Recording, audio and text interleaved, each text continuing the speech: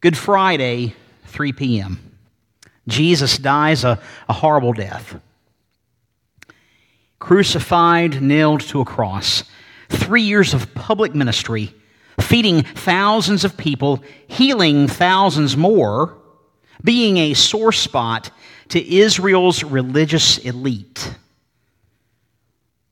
All of this has come to a seeming close. The week's events, beginning with Jesus' entry into Jerusalem, an entry not unlike a celebration which befitted a warrior returning from battle, had come to a grinding halt due to an ambush and arrest in the Garden of Gethsemane. Following a final meal with disciples, a meal which was accompanied by confusion and betrayal by one, Judas. But there was also words of encouragement and a prayer by Jesus on behalf of those who would follow him not just that night, but throughout the history of the church. Jesus has died. And we read in Luke chapter 23 that the crowds who came together for this spectacle of the crucifixion, after watching what has happened, they begin to return home to mourn.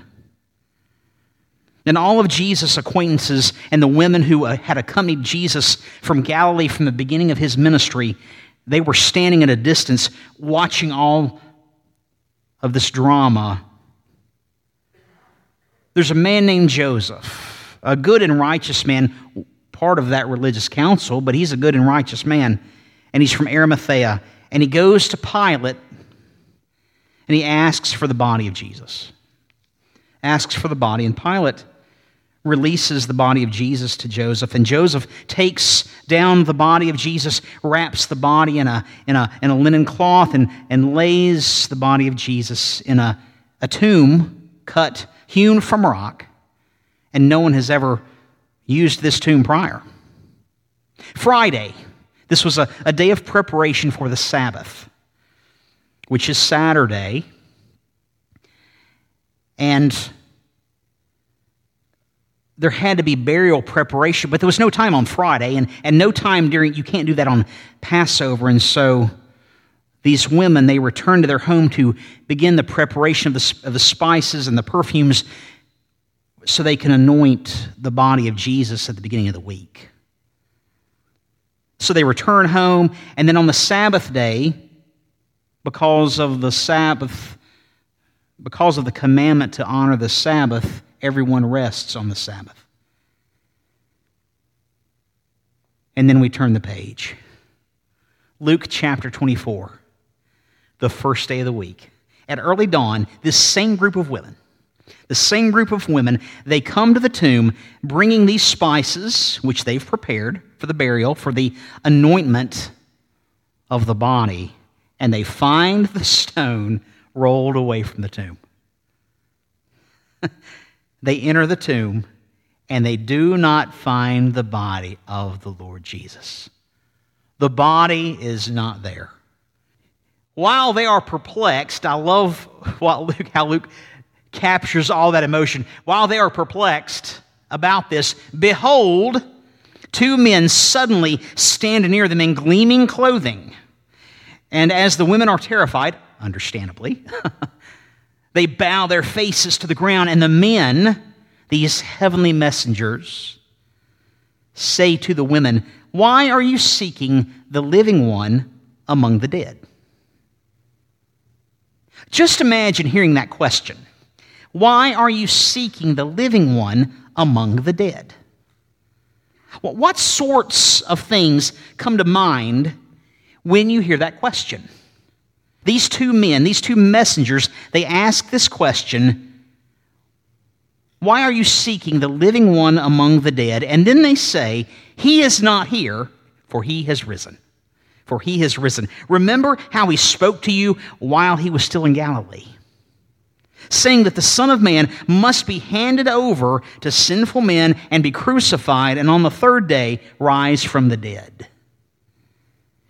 This group of women, they remember Jesus' words. And so they return from the tomb to the group there containing those 11 apostles and others. And they report all of these things to the 11 and to all the rest. And these women, they are Mary Magdalene, Joanna, Mary the mother of James. Also other women with them were telling of these events to the apostles. So why does Luke take a moment and reveal the identities of these women? Well, this is the same group of women present at Jesus' crucifixion. These are not unknowns. They are known followers of Jesus. They've been with Jesus and the apostles since the beginning of the ministry there in Galilee. These are credible character witnesses. But we find out, and this is a head-scratcher, that these words, the words of the women, they appear to the apostles as nonsense. As nonsense. They are not going to believe the women. So what about these apostles? Well, these are the ones who have walked most closely to Jesus during those 3 years of public ministry. They've heard him preach. They've heard him teach. They've seen him feed thousands. They've seen him heal probably more. They've seen him even raise others from the dead. And these ones are the closest to the things of God, and yet they're having the hardest time believing. You know, there are folks out there today who think that all of this is nonsense. And some of these folks, they've been around the things of God and the things of the church for a long time. The same thing happens today. A lot of long-timers in the faith, I think sometimes we forget that our God is a God of miracles. We forget the power of God to shatter sinful lifestyles. We forget that the Holy Spirit is still in the business of bringing new life and restoration to marriages and homes and families, even churches, bringing the dead back to life. Skeptics want to discourage our beliefs and our faith.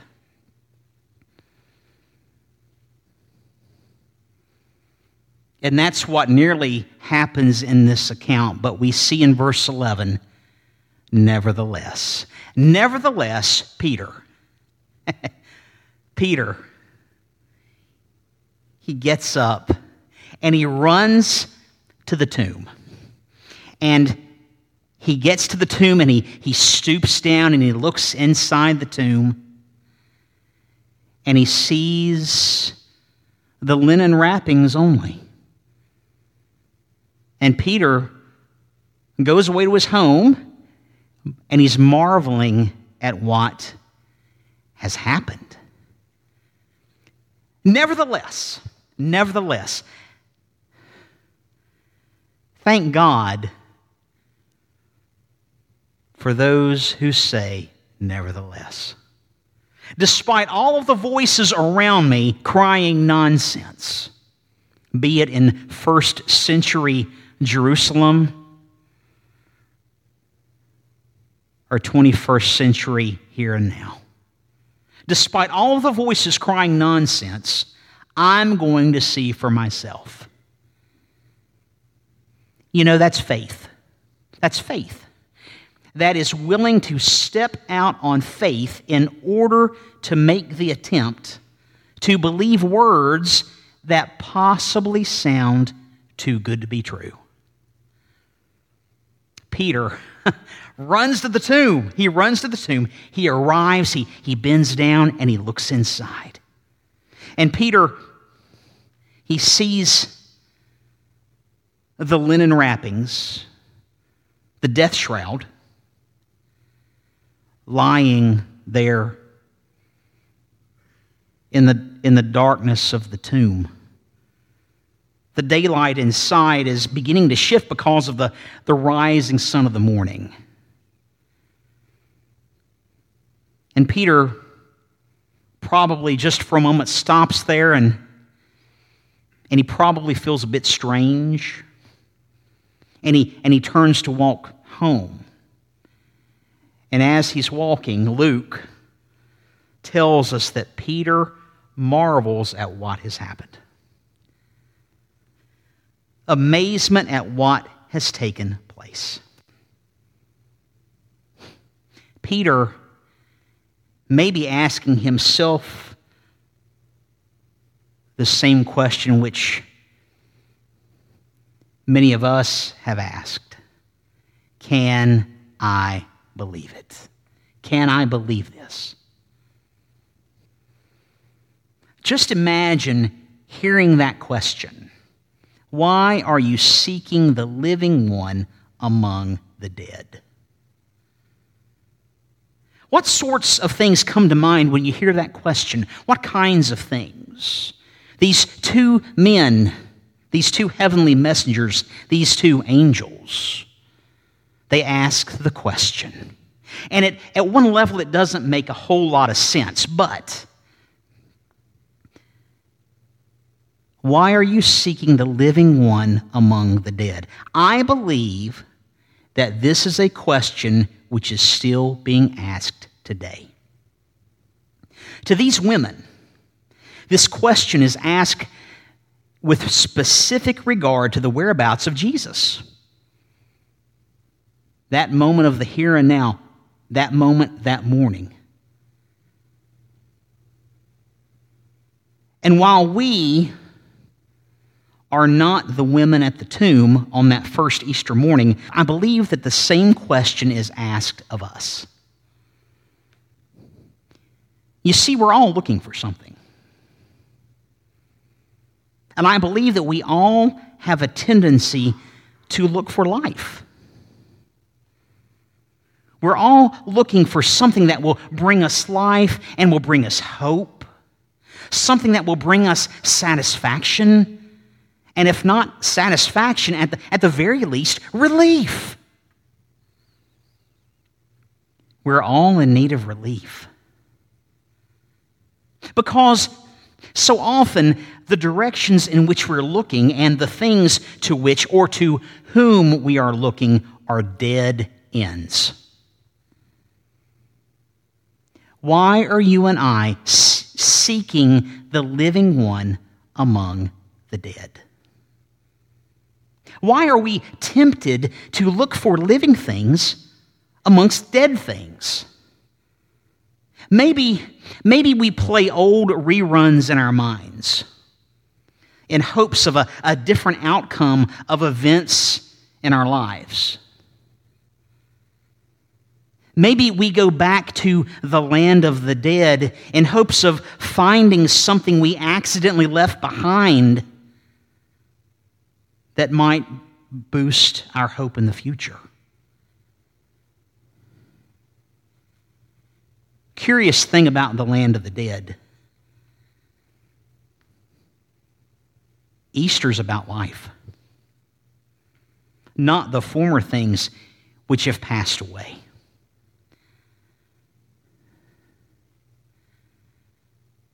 What kinds of things might you and I be seeking in the land of the dead? Later that afternoon, there are two disciples, and they're traveling to a village named Emmaus, which is about 6 miles from Jerusalem. And they're talking about all the events of the past week. And while they're talking, they're discussing these things, Jesus himself, the resurrected Jesus, approaches them, and he begins traveling alongside of them. You know, one traveler amongst two others. but their eyes are kept from recognizing Jesus. Jesus has a sense of humor. What are these words that you are exchanging with one another as you're walking? Well, they come to a stop, and they look forlorn and sad. And one named Cleopas, he answers Jesus, "Are you possibly the only one living near Jerusalem who does not know about the things that are happening here in these days? Plug in, man. Do you not know what's going on?" And Jesus, what does he say? What sorts of things? They say those things about Jesus. Jesus the Nazarene, who proved to be a prophet, mighty in deed and word in the sight of God and all the people, and how the chief priests and our rulers handed him over to be sentenced to death, and they crucified him. But we were hoping that it was he. It was Jesus who was going to redeem Israel. Indeed, besides all of this, it is now the third day since these things happened. Did you catch what these two said? We were hoping. We were hoping. You know, a lot of times we hope for things, don't we? We all know what it's like to hope for one thing or another. And a lot of times, we are disappointed, aren't we? We will always experience disappointment eventually when we look for things of life in the land of the dead. Because we don't understand. Like these two travelers. These two travelers, like so many others in that day, they envisioned Jesus, the Messiah, as a warrior king vanquishing Roman rule. And maybe we don't think in terms of Jesus leading a battalion, but maybe we envision Jesus acting on our behalf almost like a Santa Claus or a fairy godmother or a magic genie.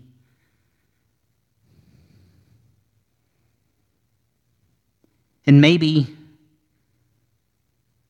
we've dealt with disappointment.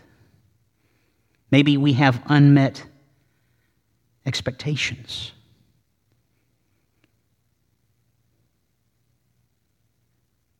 Kind of like those two travelers, they just knew. They just knew from their hearts. They just knew that Jesus would work in a certain manner according to their dreams and their druthers and their desires, their whims and their wishes. And so often we do the same things, don't we? We assume that the Lord will act on our behalf like a Santa Claus. And what happens when we ask Jesus for things that don't line up with who he is and his character? We end up disappointed. Because we miss the point of why Jesus came. Jesus came to deal with sin. Jesus came to deal with sin. Jesus came to restore our relationship with God the Father, restoring us by taking our sins with him to the cross. Jesus, the living one, came to bring you and me out of the land of the dead. He came to bring us new life. Jesus was resurrected on Easter morning in order to give us the opportunity to have new life now and eternal life for all time.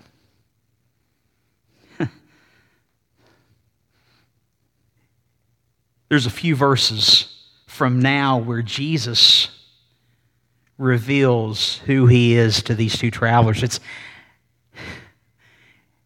It's actually over the breaking of bread. On the way to one of their homes, Jesus begins to teach about who he is according to the law and the prophets, the scripture which they read, which is a part of our Bible, the Old Testament. Jesus reveals to these two travelers who he is and why he came, the truth of his identity. That he wasn't coming to be a warrior king, or in our day maybe a Santa Claus, but he was coming to save people from sin and from death and from hell. And he reveals that. And then later they share a meal. He breaks the bread, and they see him for who he is, and then he's gone.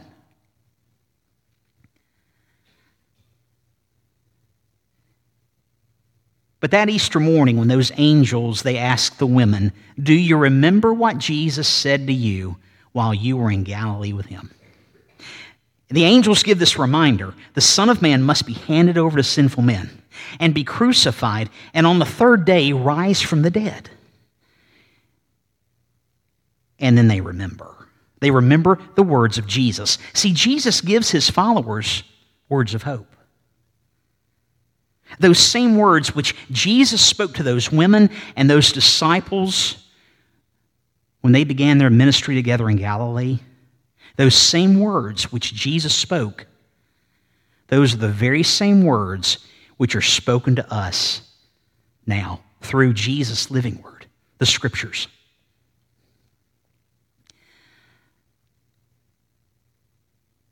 About 20 years ago, I was a worship pastor at a church, and it was Easter Sunday, and we had done an Easter presentation, and we had all these, we had drama and music and all this. It was a big day, and of course, after church, folks, they flee to their own homes and eat, and then I got a few of them back to help me break down some of the sets. And this old pulpit furniture and these platforms, they must have come over on the ark because they were heavy wood. And they'd been around a while, and it really took an army of Goliaths to move them. But these two plus me were pushing and shoving and moving. And we were talking about events of the day. And of course, anytime you do some kind of event at a church, not everything's going to go according to Hoyle. And there's going to be some snafus and some things. And Larry, an old friend of mine, whom I think about every Easter, on this Easter afternoon to me, with all of my stuff, this is what Larry said: "Jake, Easter is about life. Don't forget that Easter is about life."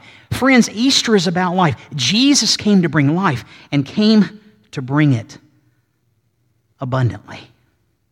You see, we live in the land of the dead. We deal with death. We struggle with sin.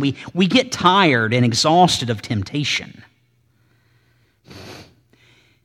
We're looking for relief. All of us.